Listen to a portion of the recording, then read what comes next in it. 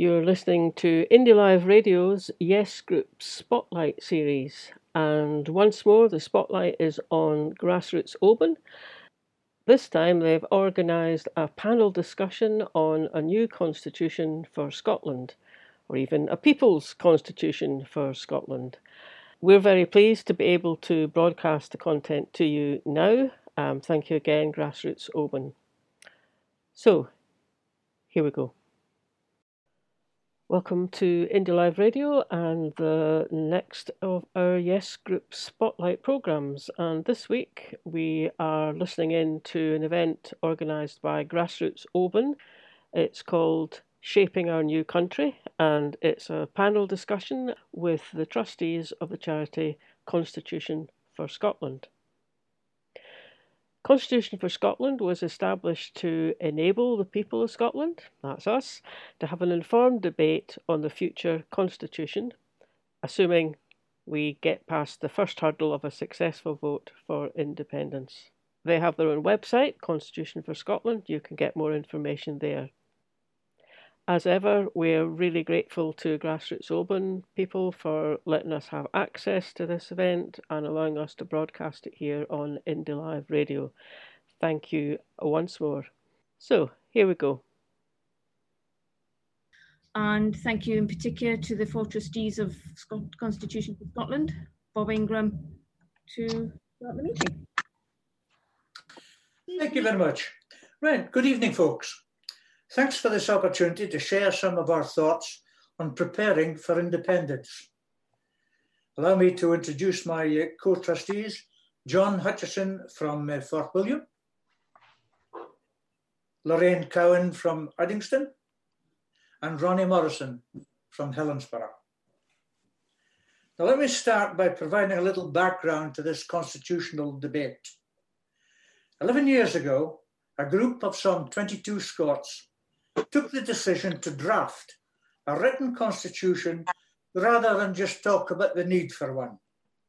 After some 2.5 years, the results were assessed by Dr. Elliot Bulmer, who at that time was a research director for the Scottish Constitution Commission, chaired by John Drummond.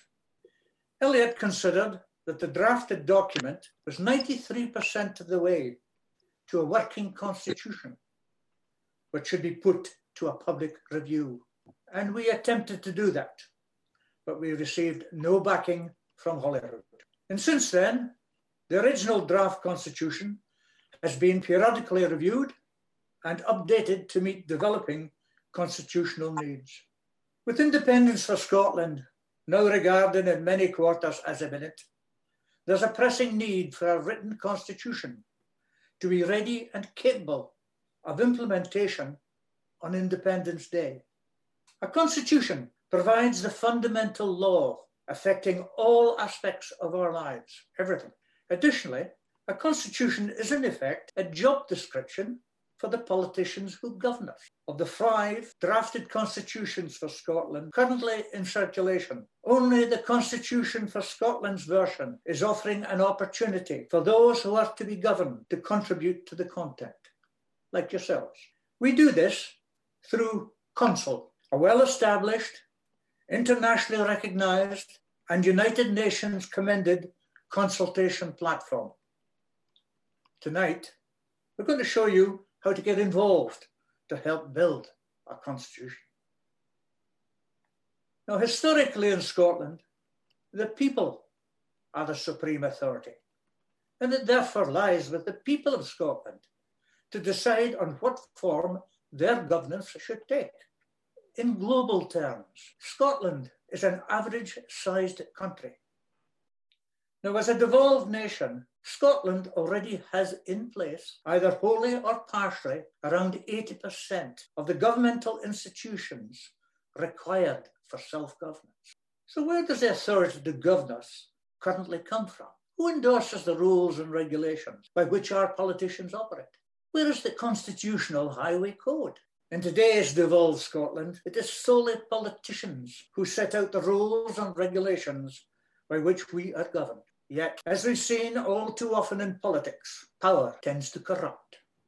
Therefore, there should be enforceable limits to regulate the conduct of those who wield the political power.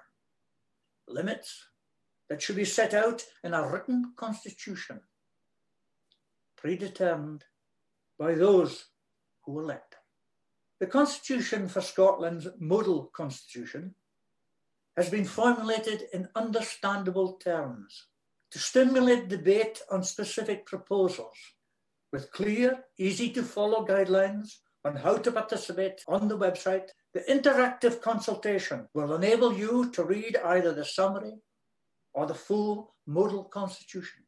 You can choose to read the summary and then use the quick vote facility. Then you can proceed to read all of the 174 sections contained within the 15 articles. Or you can use the links provided to locate an area of interest. And from that section, click to the amendment and comment panels, where you may add your own ideas and comment on those of others. You'll be able to return to see the latest vote counts or update your own input and vote. And you can tell others to do so as well. Now, this might all sound a bit daunting, but remember, the site is a 2-year conversation to dip in and out of as events develop. The Constitution for Scotland is a registered charitable body, is not connected to any political organisation, and the platform is available to anyone on our website at www.constitutionforscotland.scot. Let me end this introduction with the hope that the current COVID-19 pandemic and the environmental crisis have provided clear lessons on what can occur when we fail to adequately prepare for the future. Thank you for listening. My fellow trustee Lorraine will now demonstrate the use of the interactive platform. Over to you, Lorraine. Okay, so what we have here is the Constitution for Scotland website, where this is where you can register for an account on the consultation site. There are in fact 2 sites. There's the website and then there's the hub. And the hub is where you will input your ideas, suggestions, comments, etc. So the first thing you have to do is to register for an account. It's a fairly simple and straightforward process, the same way as you register for accounts with most other websites. If I then go to sign in, once you're registered, you can sign in. Okay, that's me in. So what we have here is the Constitution for Scotland Public Consultation Hub. So if we have a look across the top here, Model Constitution, Quick Vote, Articles Index, Help, always useful, Moderation, which just lays out the moderation guidelines, and the guidelines for users. Everyone will have to have a look at the guidelines for users and read through them. If we go back to the Model Constitution, it has taken us into the hub. So here is the box that Bob spoke about in terms of putting in a search term. You then search the Constitution and it will take you directly to if you have a particular area of interest. What we have below here are the summary articles. There are 15 articles. And these are then further broken down. Here's Article 1 broken down into 12 sections. Okay, so if you multiply the 15 by approximately 12, you can see that, what is it, 174, Bob, we end up with? Aye, that's the latest count. So it could be quite a lot to take in all at the one time. So we would suggest that you take it a bit at a time. You can download a PDF and print out sections as you wish, because I know that some people, myself included on occasion, it can be difficult to read too much on screen.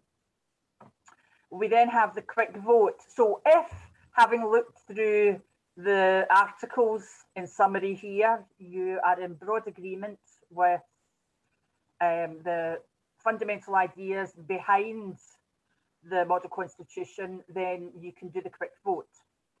But as it says there, this in no way affects your freedom to comment, amend and vote on any or all of the individual sections. So if we go to quick vote, you can participate in the poll and see whether or not you are broadly in favour of this idea of the model constitution. If, however, we want to comment, amend and vote on individual articles, we go to the Articles Index.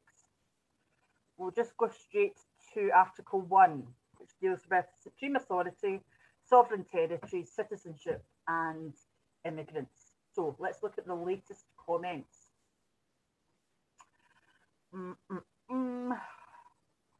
Pick one, there's one with 6 comments. So let's have a look here. So this section deals with citizenship and states all persons, including adopted children who were UK citizens immediately prior to independence and are born in Scotland or were legally resident in Scotland at independence will become citizens of Scotland. So that is the original version. Okay. Almost immediately, Nick has put in an amendment. Now, what he could have done, and I would suggest maybe should have done at the very earliest stage, is comment.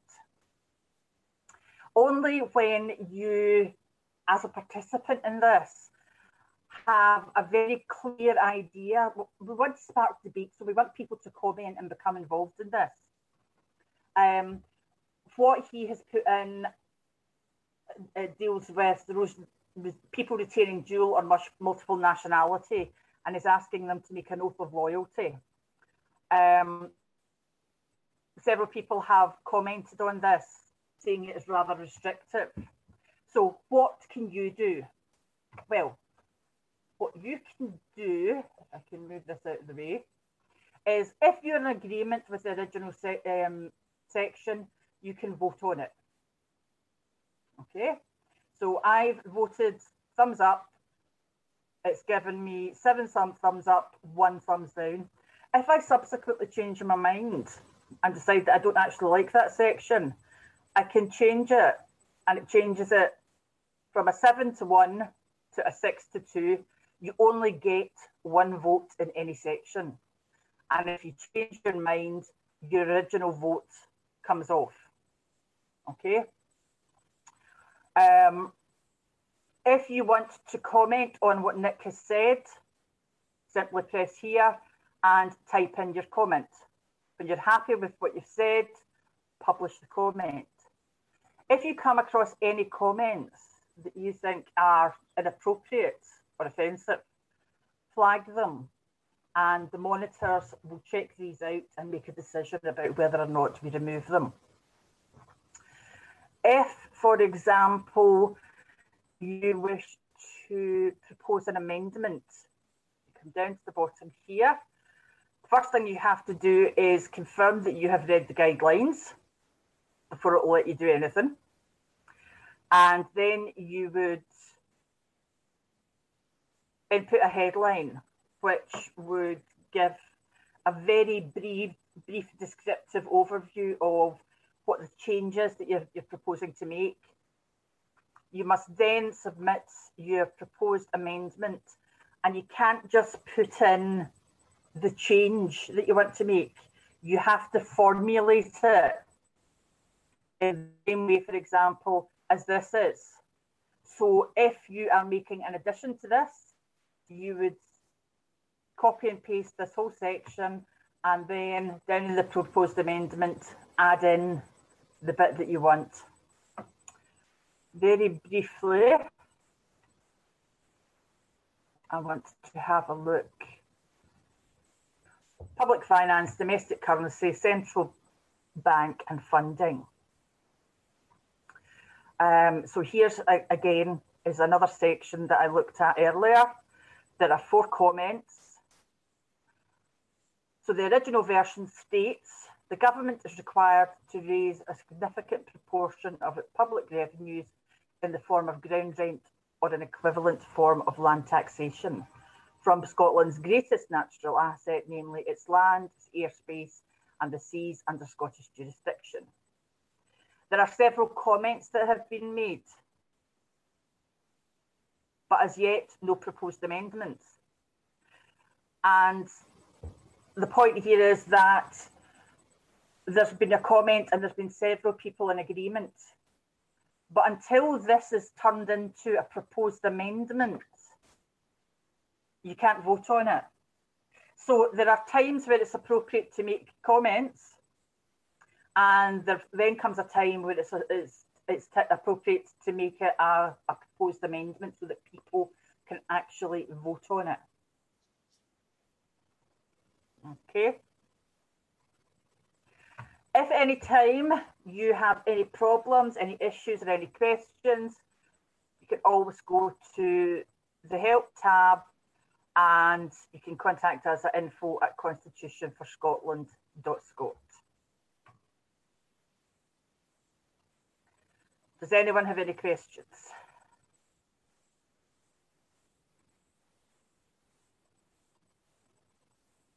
Right, thank you, Lorraine. No. As you appreciate, folks, it may sound an awful lot, but in reality, when you just work through it, it's relatively simple. So, has there anyone got any general comments that you'd like to make? Any questions you'd like to answer?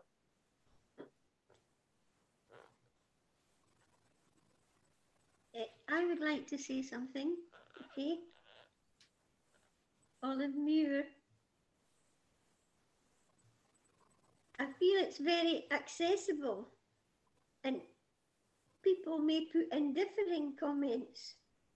Well, I feel, you know, I've never seen this before, that's why I'm saying it. I feel you could have a lot of different opinions. How do you get it narrowed down for a vote?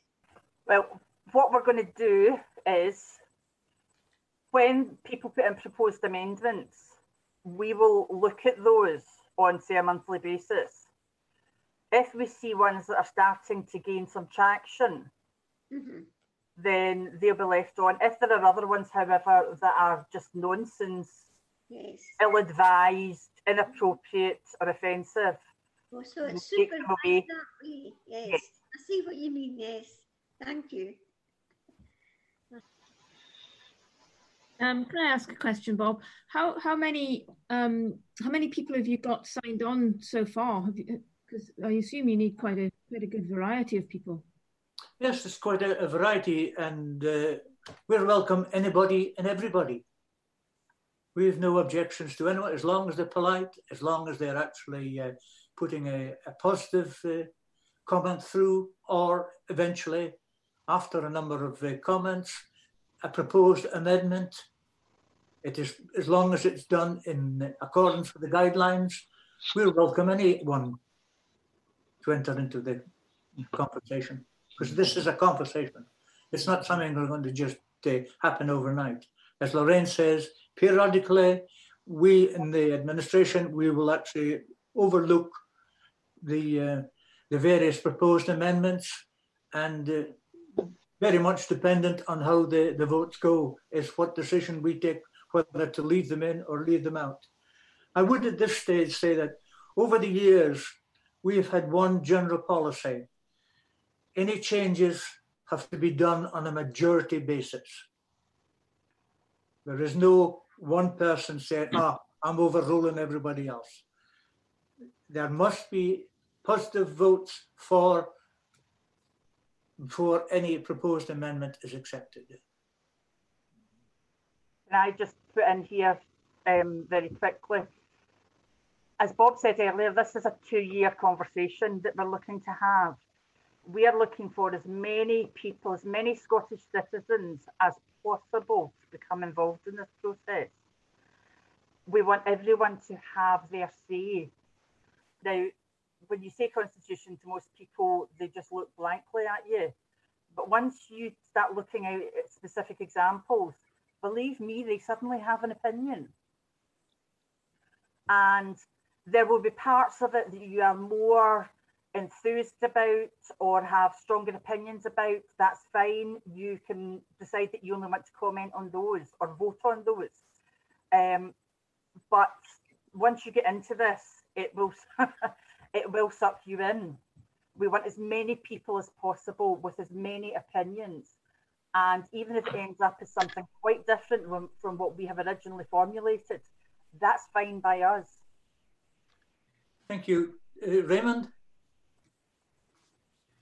Right, that's what I mean. Right, once, how is the intention to bring this to the attention of the Scottish Government and persuade them to take it on board? Because I feel it's such an important aspect to take through in the vote to a referendum or a plebiscite election. The Scottish Government already know about it, but they have actually made no contact, and we have in fact kept them in touch with what we're doing, but we've had no response from them whatsoever. So how do you plan to overcome that? By sheer weight of numbers, as and when there are more and more people involved in the Constitution, then there will be comments, and that in turn will put pressure on the government to respond. It's the only meaningful way to do it. Plus a petition. We could also consider a petition at a later stage, yes. Thank you. Hi there, Colin Morrison here. Did you start from scratch with this, or is it modelled on any country or countries? When we first started this off, there were a team of about 7, and then we expanded out. And the condition we actually put in for the people who are coming in, that they must read the constitutions of at least 3 countries. Over the years, I would say that I've read the constitutions of approximately 28. There is no common denominator. There is no regular set format to a constitution. The actual range of content is absolutely phenomenal. Some have just a few pages. Others have hundreds of pages. We have to make up what we want to cover the requirements of our country. Can I ask a question? Certainly. Yeah. If after independence, whatever government is in place wants to draft their own constitution and start again, is that possibly likely to happen? I've no idea, but it's quite possible. Anybody can actually start a constitution, and the current government have 2, or actually 3, 1 interim and 2 regular ones. But the point is that unless we, the people, have direct input into the Constitution, what politicians write suits politicians, doesn't suit the people. It's one of the things that you see the trend when you read multiple, the constitutions of multiple countries. Some have been written by politicians for politicians. Mm. And we want a constitution which has been written by the people for the nation.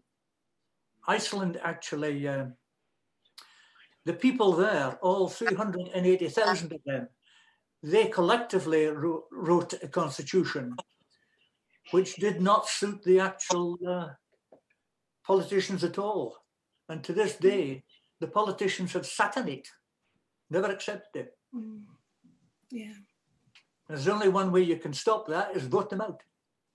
Would the Constitution, if it's this one or another, would that be put to a vote after independence? I would assume yes. Yeah. It should actually be authorised before we go independent, bearing in mind that once we actually initiate proceedings with the London government to separate, there's going to be a 2 to 3 year transition period. Yeah. And it's during that period when we want Holyrood to set up all the institutions which are not already in position. And we want to agree a constitution. Yeah. We don't want to leave it to the politicians on their own. It's a joint effort. Good. Our Thank you. purpose is to make sure that we have the weight of numbers behind this so that they can't ignore it.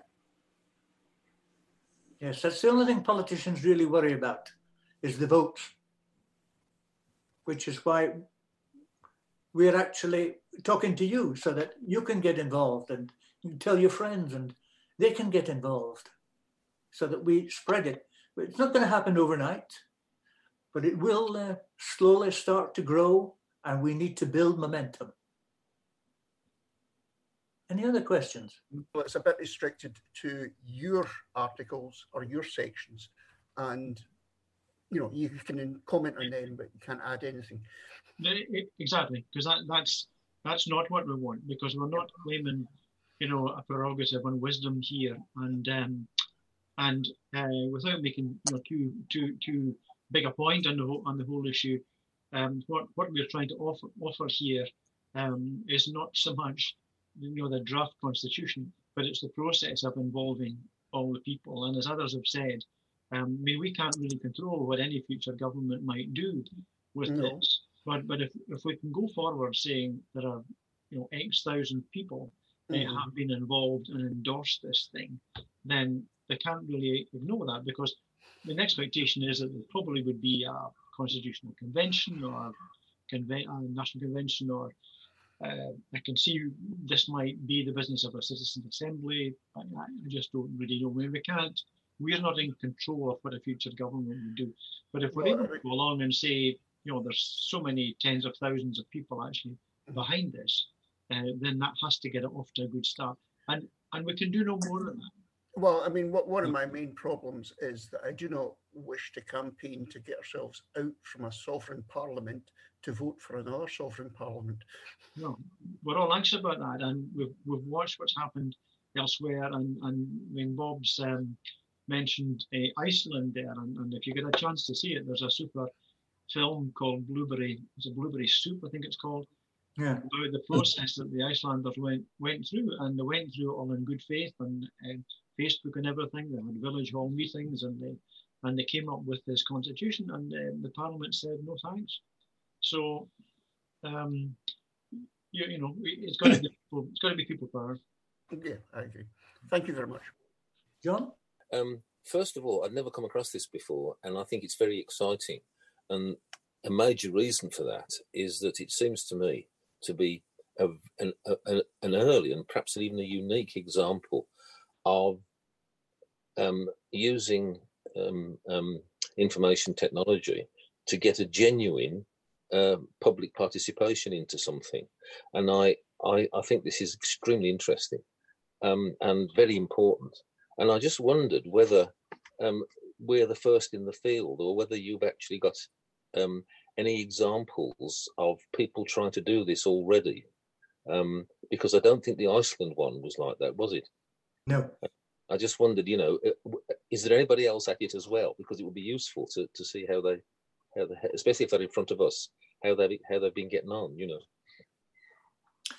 As far as we know, we're the first in the field. Mm. The Consul website has been used for single issue participation before, but that would be equivalent to one of our sections. The fact that we've got 174 of them has never been achieved before. So we're leading the field again. Bob, can I just add that it's worth a wee look at the Consul website. It's just do a search on Consul, and I'm looking at it just now, and it's been used in 35 countries, 135 institutions, and 90 million citizens in these countries. So the principle of using this software for public consultation is well established, and I'm pretty certain the Scottish Government has used this platform. Ronnie might help me on that, but I'm pretty sure Scottish Government has used it as well. So, I mean, that's a useful attribute too. Thanks.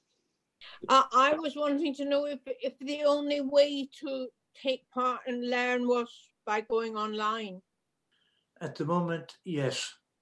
It is the actually only way at the present moment.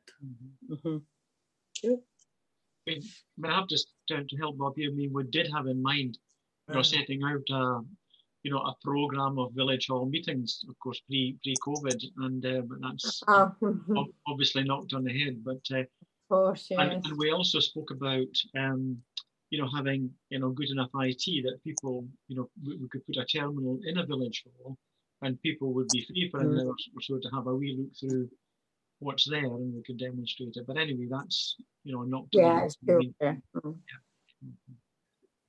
Can I talk about publicity a wee bit, Bob? Just when there's a wee gap. It's just we were talking about trying to get the word out to other people. Now, clearly, we got into the national when we launched. We're also in a publication called Suar Alapa, which is Free Scotland. It's published by the Edinburgh Yes Hub. Some of you may get that, some of you may have seen it. We've put a piece just away today to iScot, so we're expecting to be in iScot next month.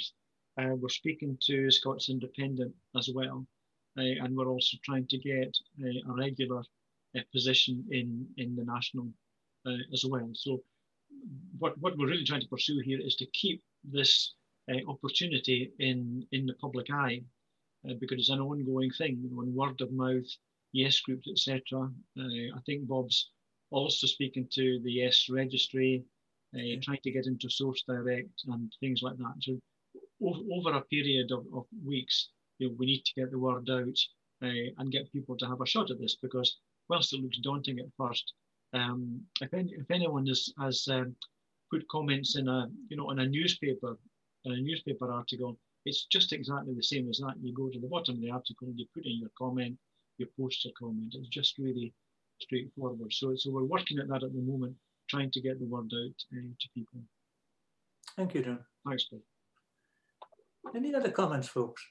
Anyway, I know that Dr. Mark McNaught has been working on a constitution, and there's another guy in Brussels. So this refers to somebody else who asked the question earlier. I think it's Brussels. But he's trying to sell books, I think. But he's a constitutional expert. So I don't know if you've been in touch with these guys. Yes. That's Elliot Boomer, who was actually our mentor in the original days. Oh, yeah, okay. And Dr. McNaught, we've actually had a couple of meetings with him as well. So, yes, we've been in contact with him. Okay, that's fine. Thank you. We've got Valerie wanting to ask a question. Do you see this as something that could be worked through with the Citizens' Assembly at any time in the future? Yes, I think it's an essential part of that, because they're looking at the key issues. And as and when it goes onto their agenda, I do not know. But the more people we can get involved in it, the larger the movement, then the more likelihood it is going there. But yes, it will need to be discussed in full at an official level, and hopefully, eventually, it'll go to a national convention where they can actually formalize it before it actually goes to Parliament for a formal... I think, Bob, if I could comment on the Citizens' Assembly, in my mind at least, I would hope that would be quite a distance down the road, Valerie. In that if it goes to Citizens' Assembly, I think the expectation is that something would go in there and come out, after the prescribed period, and that would be the matter settled.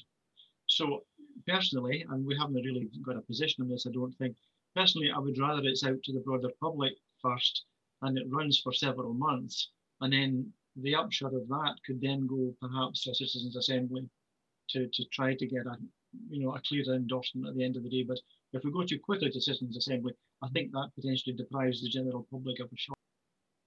I was just thinking of the fact you were saying that you've had no response from the government at all. How would it be to actually send a letter out to every elected member both the MP, well, probably MSPs, but we could send them to the MPs as well. Just thinking that this group is Grassroots Oban, and we're just one of the Yes groups, but Grassroots Oban is part of Yes Highlands and Islands, which is a network of 14, I think it might be 15 groups now. And there are other regional groups around the country being set up of the individual groups. Maybe if we approached, or if you approached the regional groups to see if they would be willing to send out letters to the elected members, see what response we have. Indeed, we've actually made a presentation to Yes Highland, and they advised us that they would be contacting their various groups about it. But at this stage in time, I'd prefer that we wait until we build numbers and momentum. And in the meantime, we want to actually get the momentum throughout the groups rather than take a deliberate line to the government. Yeah. Could you consider making a very, very short introduction video that we could play on Independence Live? And I'm more involved with Indie Live Radio, but you could have a small soundbite with location for people to search, and that we could play on Indie Live Radio as well. Yes, we have, Lorraine is actually working on that. And if you'd possibly send in your email address, then we can make contact with you. Certainly. Because we certainly, I'm sure Lorraine would appreciate any assistance she can get. No problem. Thank you.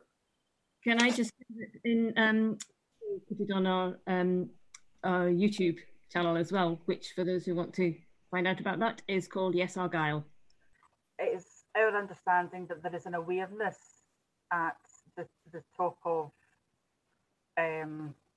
government as to what we're doing, but at this point in the whole independence trajectory, I don't think we obviously want to become directly involved, and to be honest, we don't want them to be involved either, because our focus is on creating something where the people of Scotland, the people who live and work here, actually get to determine what it is a new Scotland will become. And we don't want to put that into the hands of the politicians too soon. Could I add a wee point to Lorraine's remarks there? Very good, Ronnie. I think if we look into a crystal ball, we're going to have a completely different set of politicians when we eventually get independence. We're going to have another election. I don't know, it may be 2, 3, 4, 5 years hence, I don't know. But I would like to envisage that one day we can go to the hustings and ask these politicians, have you heard of the Constitution for Scotland, Mr. Candidate? And if you haven't, why not? And if you have, what do you think of it? And are you prepared to endorse it when it needs to go to legislation in the first Parliament of an independent Scotland?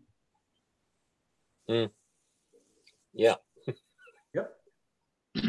But Bob, can I just highlight something in the chat? I don't know if everybody's looking through the chat, but quite often there's a lot of pearls of wisdom in there, and I just wanted to highlight the comment from Briege and Colin. And I mean, this is what I've been finding as well.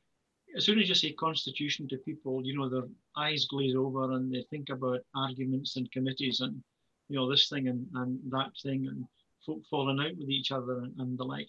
But I think this is the best way to put kind of flesh on the vision for the future of the country, because I think the doorstep question is, well, doorstep observation is, you know, you can't do this or you can't do that. Or the question is, but how would you do this? And how would it be different from just now? So if you can then point a constitution to say, well, actually, what we're thinking about for citizenship or what we're thinking of about for trade union rights is in Article so-and-so. And that's what we're really trying to convince you of. So, and I personally think that if you're looking for a vote from someone in some sort of way, they need to know what they're voting for, And this constitution goes a long, long way to that. It's not really a manifesto, but it's a description of what it might be like, and people will either like this vision or they won't. So I think that's the big thing here, because as soon as you say, as I have done, I'm involved in this constitution group, the folk who know me say, well, that's the kind of thing that would appeal to you. You like that sort of stuff, which is true to a degree. But I think that's the big important thing. This actually starts to describe how the country could be. Just a point, Bob, you're absolutely right. It's wonderful to see a constitution. I think one of the things that's just this will allow us to allow people on the doors to visage an independent Scotland. We're asking them now, what did they want in their constitution? So the argument is done about if or what. This is positive action. And I believe this transcends any political party. I think, of course, you can't have enough politicians, but I would say that, wouldn't I? But this is a grassroots, and the people are sovereign. And I think we will get momentum behind this, and it will become a resolution at an SNP conference and many other conferences. So the power of the people is behind this. And it's just such a wonderful thing for us to say to people, what do you want now in your constitution? We're drafting it up. You can have an input. Powerful stuff. I love it. It is. Andrew, can you unmute yourself? Yeah, sorry, I don't do video because I don't. I just wanted to check, have you approached other political parties then? At this present moment in time, we want to approach the people before we start interacting with the political parties. But we actually we've had a public launch. They know about it. We know, personally know individuals in the Lib Dems and in Labour who are familiar with it. So they know about it and they will be watching. But we do need to build momentum before we start making direct official contact with them. Yeah. Thanks. And just to follow up, how can we promote this for you? Talk to everybody you know.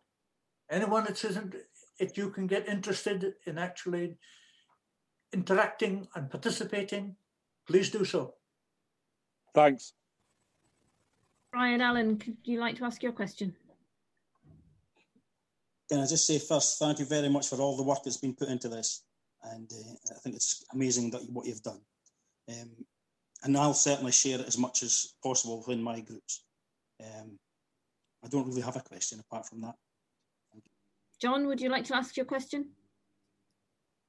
Thank you. There's just one thing that just occurred to me, which is this is all online, which is fine, and I mean there are ways for people who aren't online to actually get around it, which is okay.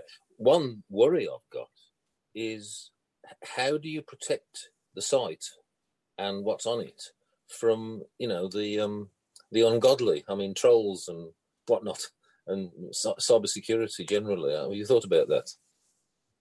Yes. Doesn't it? Yeah. We've thought about it in depth. Yeah, good. But in the main, it is an open site. Yeah. We monitor it regularly.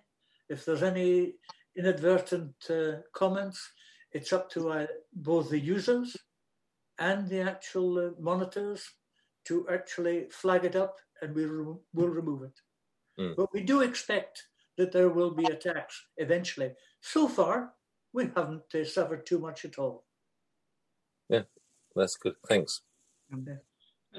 I think, Bob, just to clarify a wee bit more on that, we're working with a seriously well qualified and experienced IT professional. It's not this group of IT amateurs who have been doing it. I mean, Ronnie has been leading the IT side of us, but we are involved with someone who has built in various protections against the obvious trolls and the like. Now, these things are never 100%, but we have taken precautions, as I say.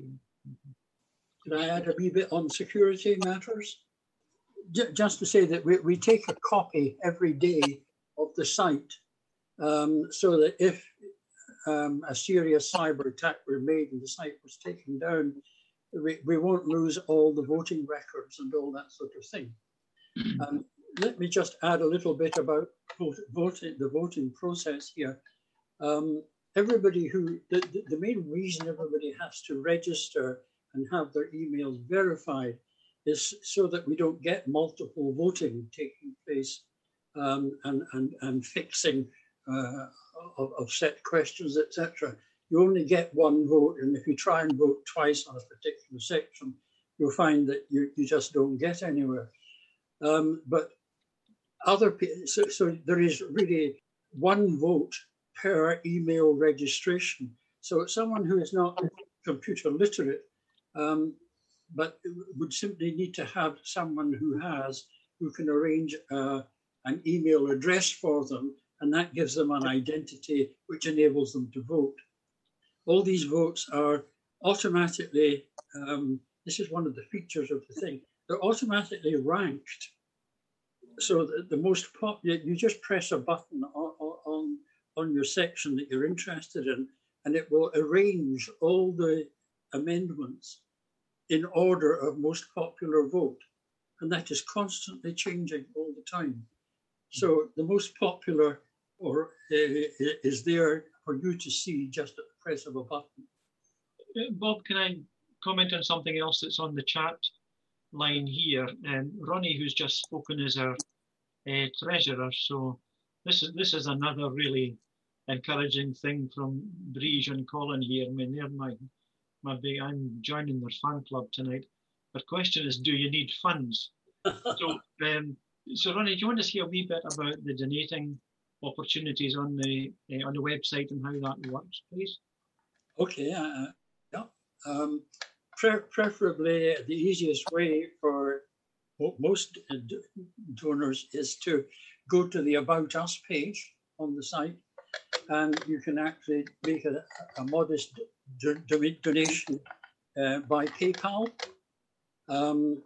or credit card. Ideally, you can offer as little as £1 a month. £5 a month is terrific and of great value to us. The cost of our IT operation to date is about £5,000 or £6,000, discounting all the volunteer hours that are put into it. But we're still trying to recover some of that, so we're very glad of any donations. Yes, the Console platform is an international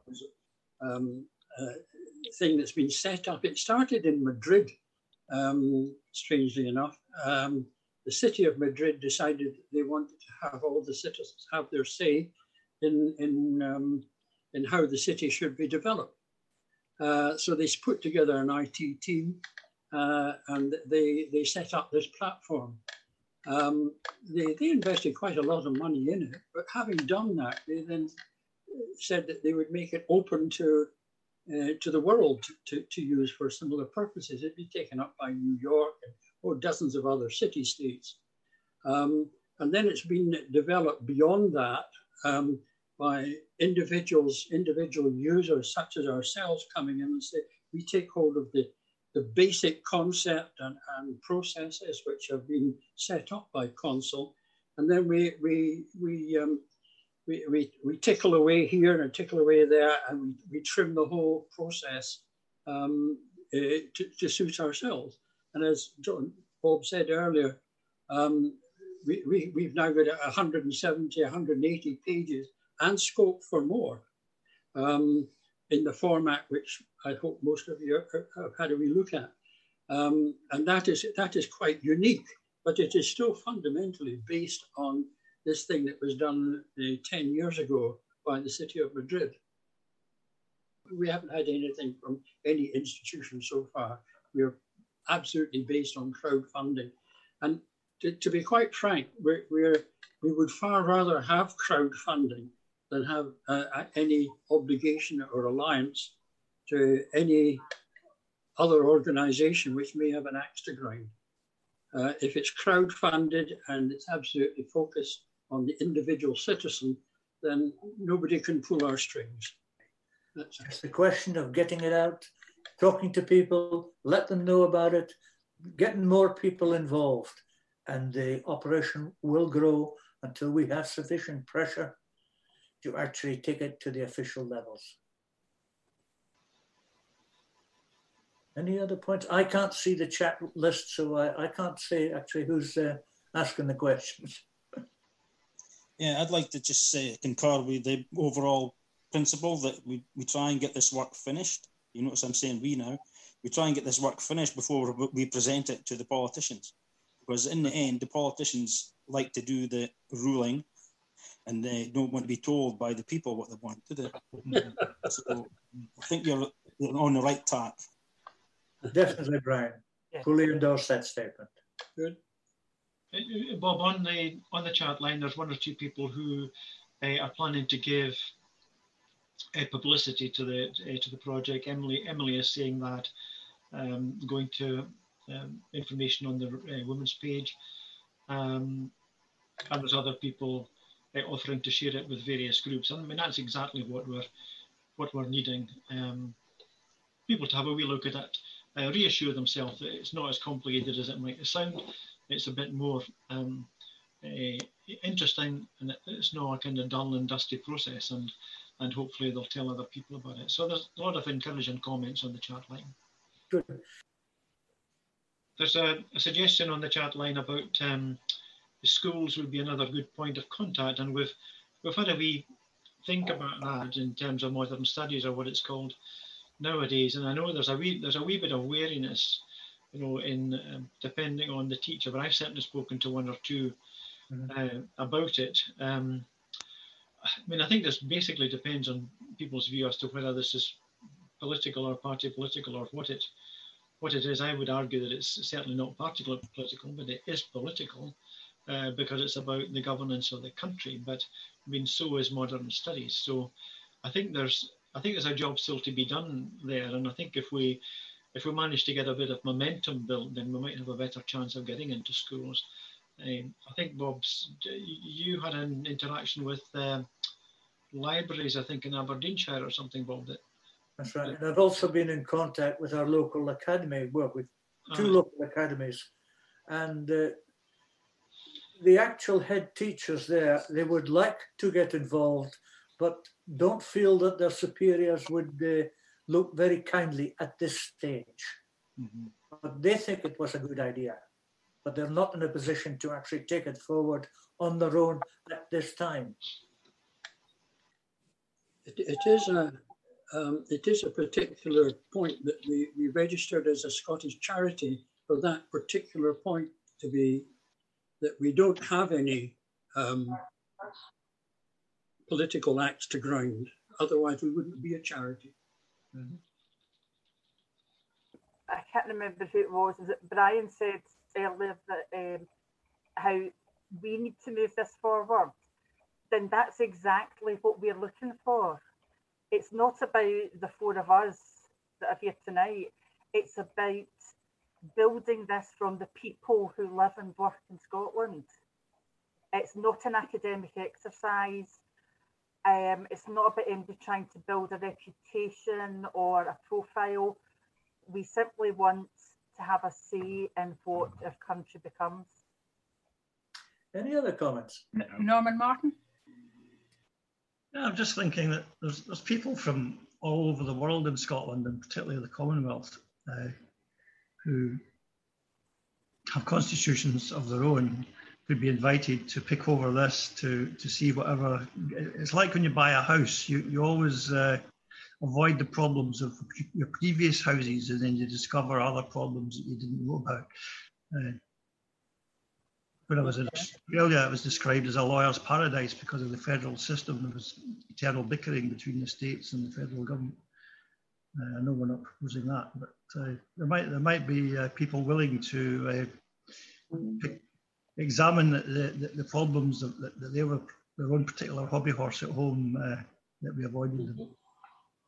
A number of, it was last year, I actually was talking to a lady in the Swiss embassy down in London, and she'd actually been contacted by a colleague of mine.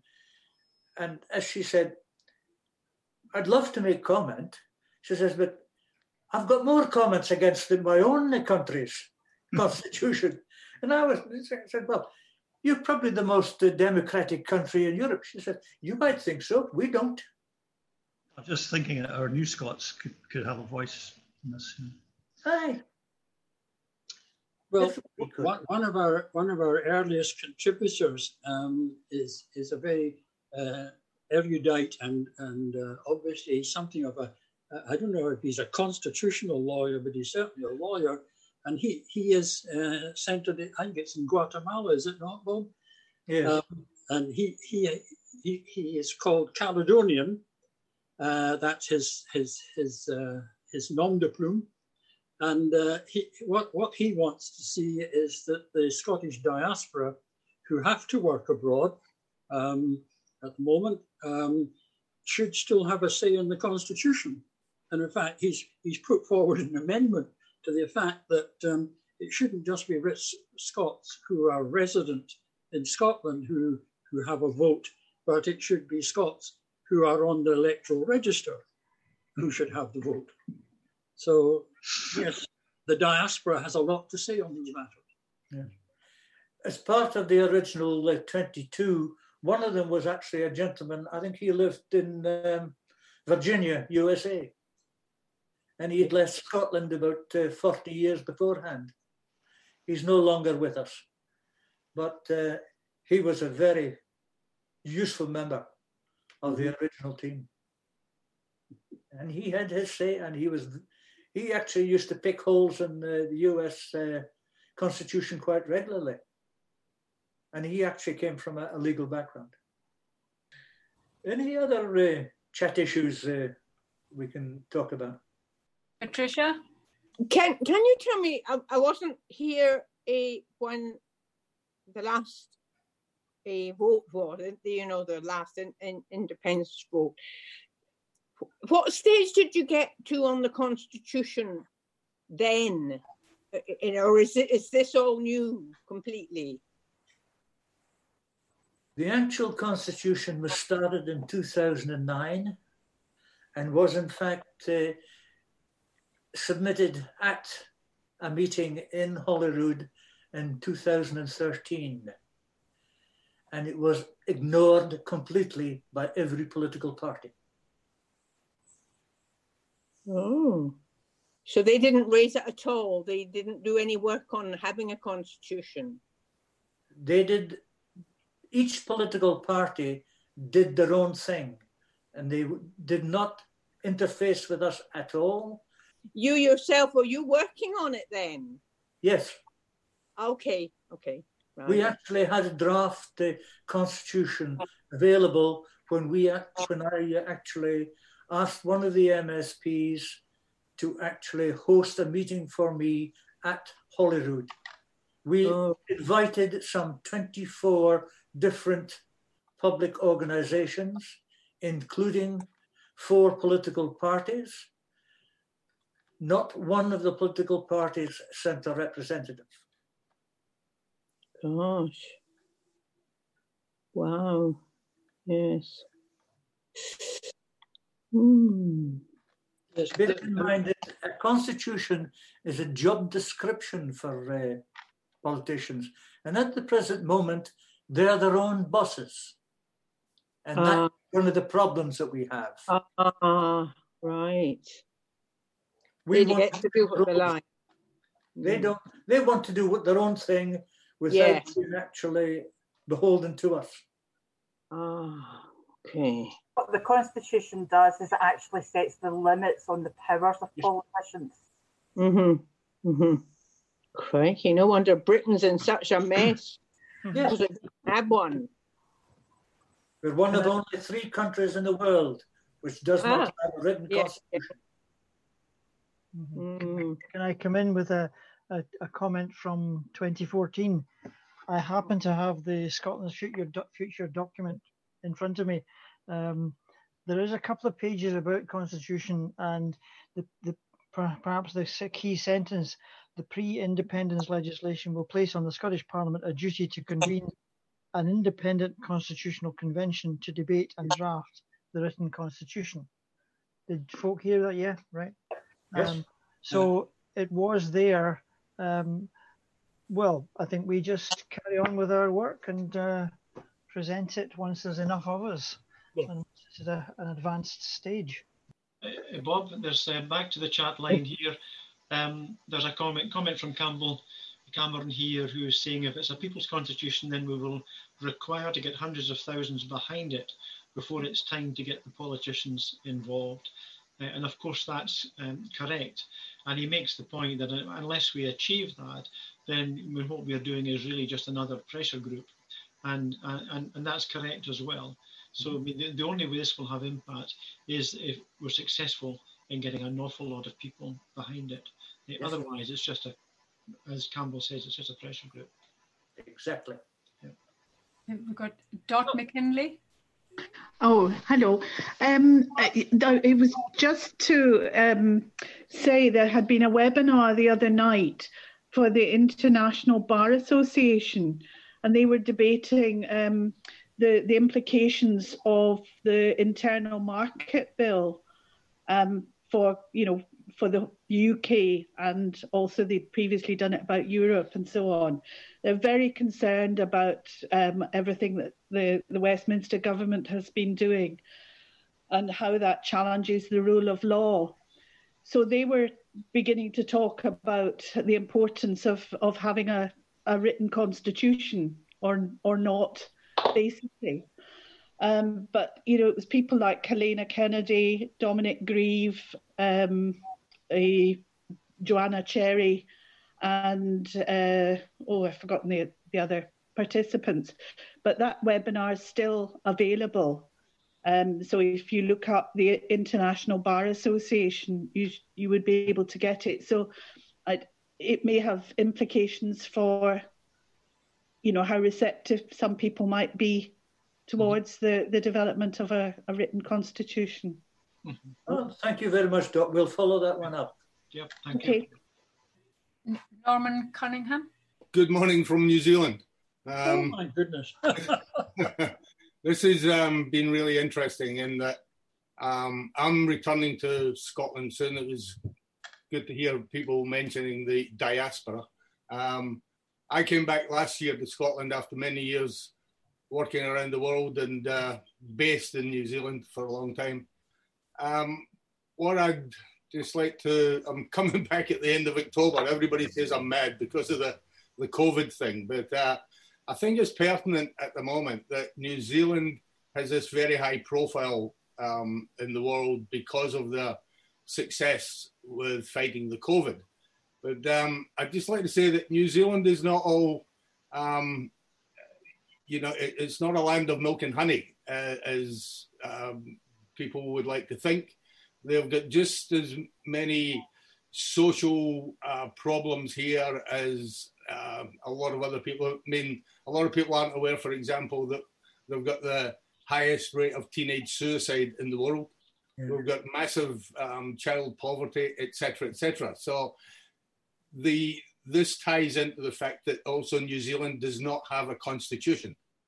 Yes. So what I see and what I'm taking from this meeting this morning, morning for me, is that this is a huge opportunity for Scotland to cherry pick in terms of a constitution, to look at what the rest of the world are doing in terms of what they've got in terms of constitutions, what's good, what's bad, etc.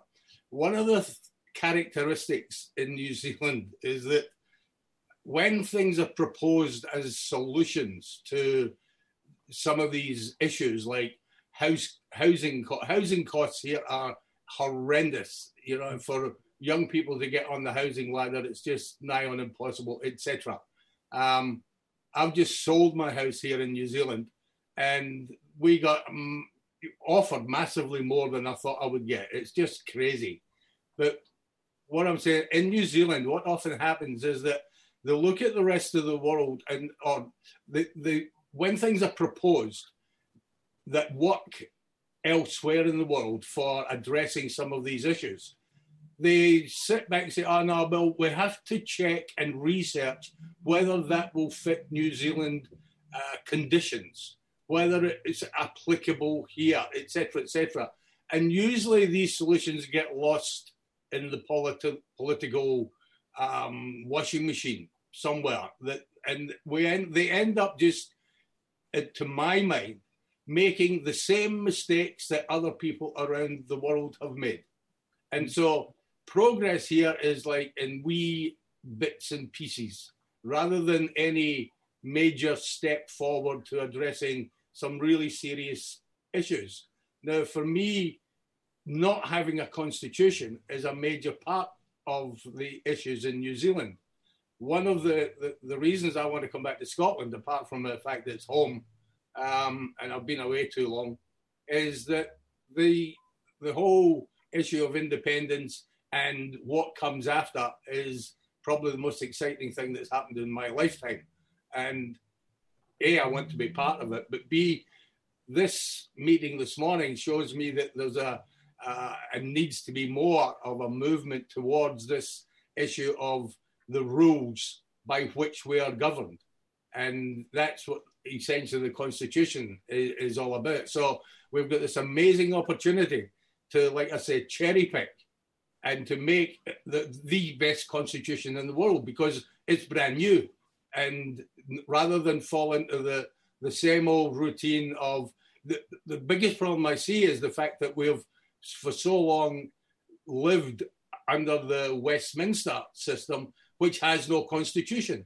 So there's never been anything, as opposed to, say, America, when you constantly hear things being debated as to whether it's constitutional or unconstitutional. It's not part of the debate in New Zealand or in the UK. So, you know, let's grab this opportunity. And the fact that when it's taken a grassroots movement to try and push this forward just indicates how the lack of ambition, if you like, of the independence movement as such, or the SNP or the politicians or whoever, that, you know, so it encourages me greatly for coming back and doing my wee bit to help push this forward. But anyway, I think I've said too much. So well said.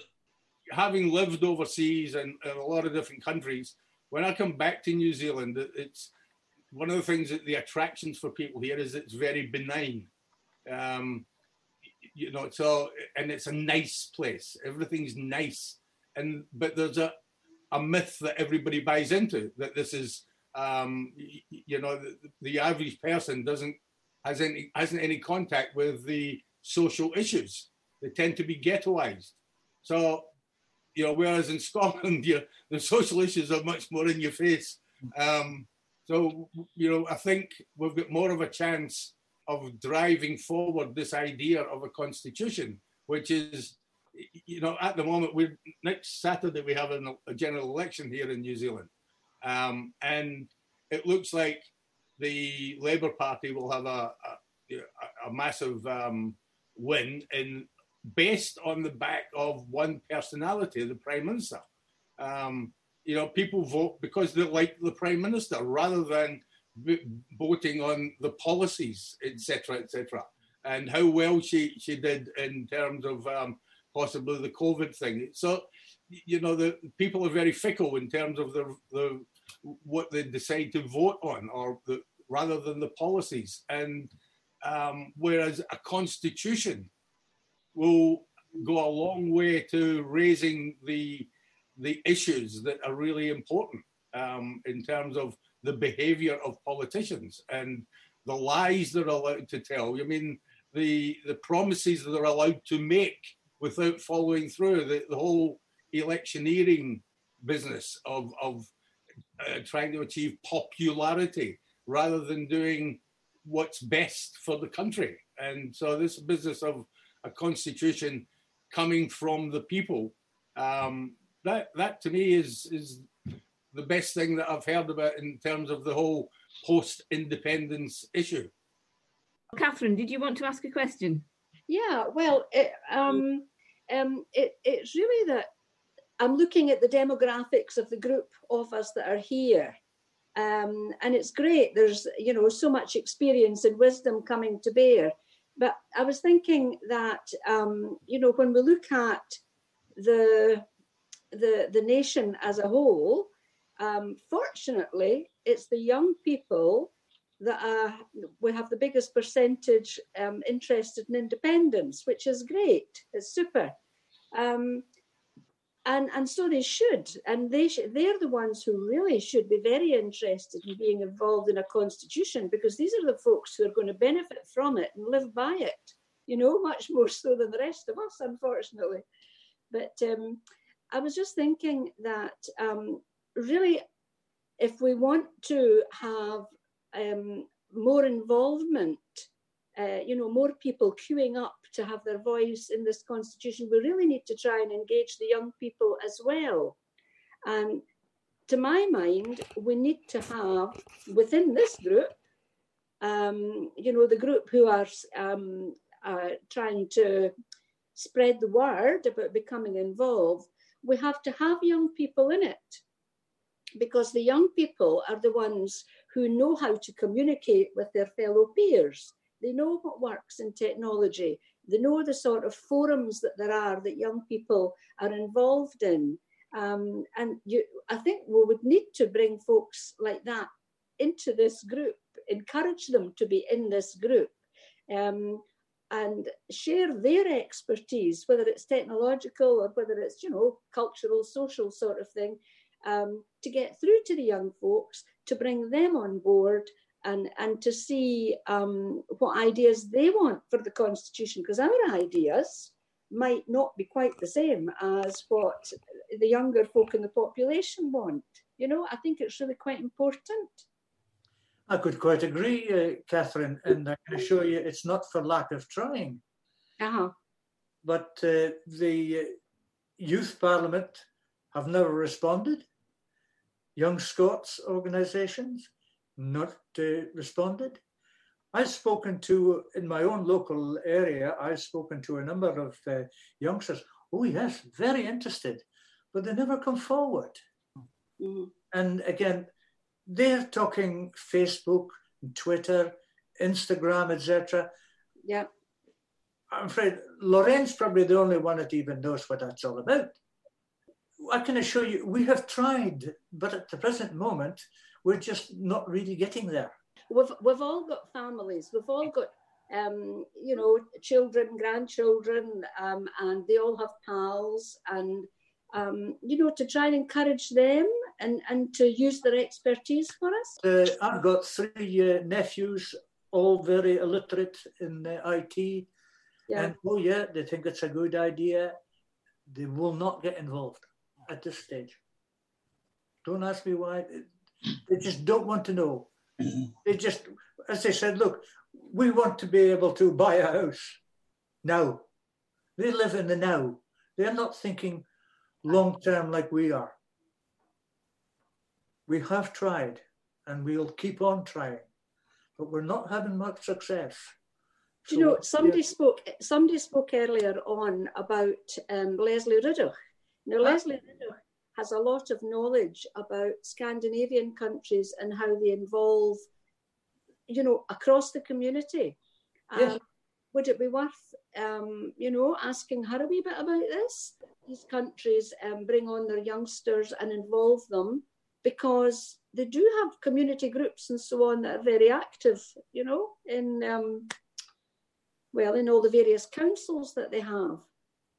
We're stubborn now, fogies, and we're going to have a breakthrough. Yeah. And eventually we'll be taken over by the younger generation. Mm-hmm. That's the intent. Mm-hmm. But I think probably once we've got a stronger, a date and such like, yes, the young people will come forward, and then it will be in the schools and such like, and probably at that stage they will get much more involved. But at the moment, I think every Yes group across the country is struggling to get the young involved. Can I just come in here again? Yeah. I've been, from afar, following very closely the whole Commonweal movement, and they've done huge amounts of work.